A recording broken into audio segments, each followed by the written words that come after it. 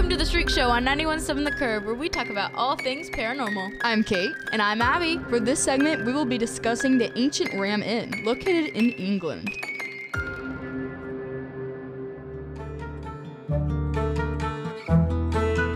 It was originally built in 1145 and has served as a priest's house, an inn, and a public house. The building is home to a 5,000-year-old pagan burial ground, and it first housed masons, slaves, and workers who were constructing St. Mary's Church, located directly across the street from the inn.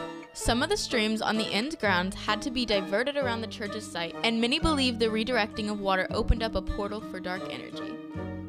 Ooh, spooky. In the late 1960s, a man who goes by the name John Humphreys moved into the house and has since dedicated his life to preserving the building. The first night he slept in the house, he claims that a demonic force grabbed his arm and dragged him out of the bed and across the room. He has also discovered evidence of ritual sacrifices, devil worship, and has even found skeletal remains of children under the staircase with daggers in them. The daggers were like broken in half.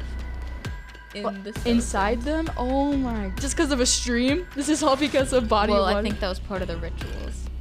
Oh. Yeah. So, moral of the story, don't divert streams to build an inn. I guess so. There's also said to be a witch that haunts the inn. She took refuge at the house before she was taken and burned at the stake.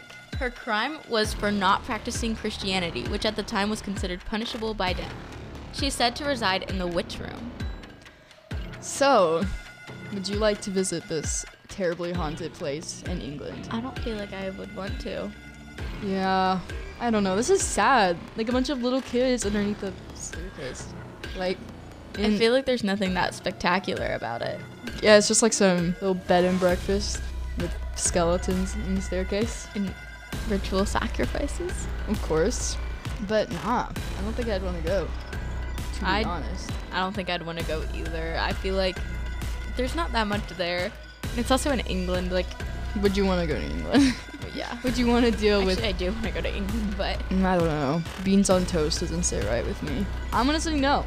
I'm going to give this a big no. I'm going to say no as well.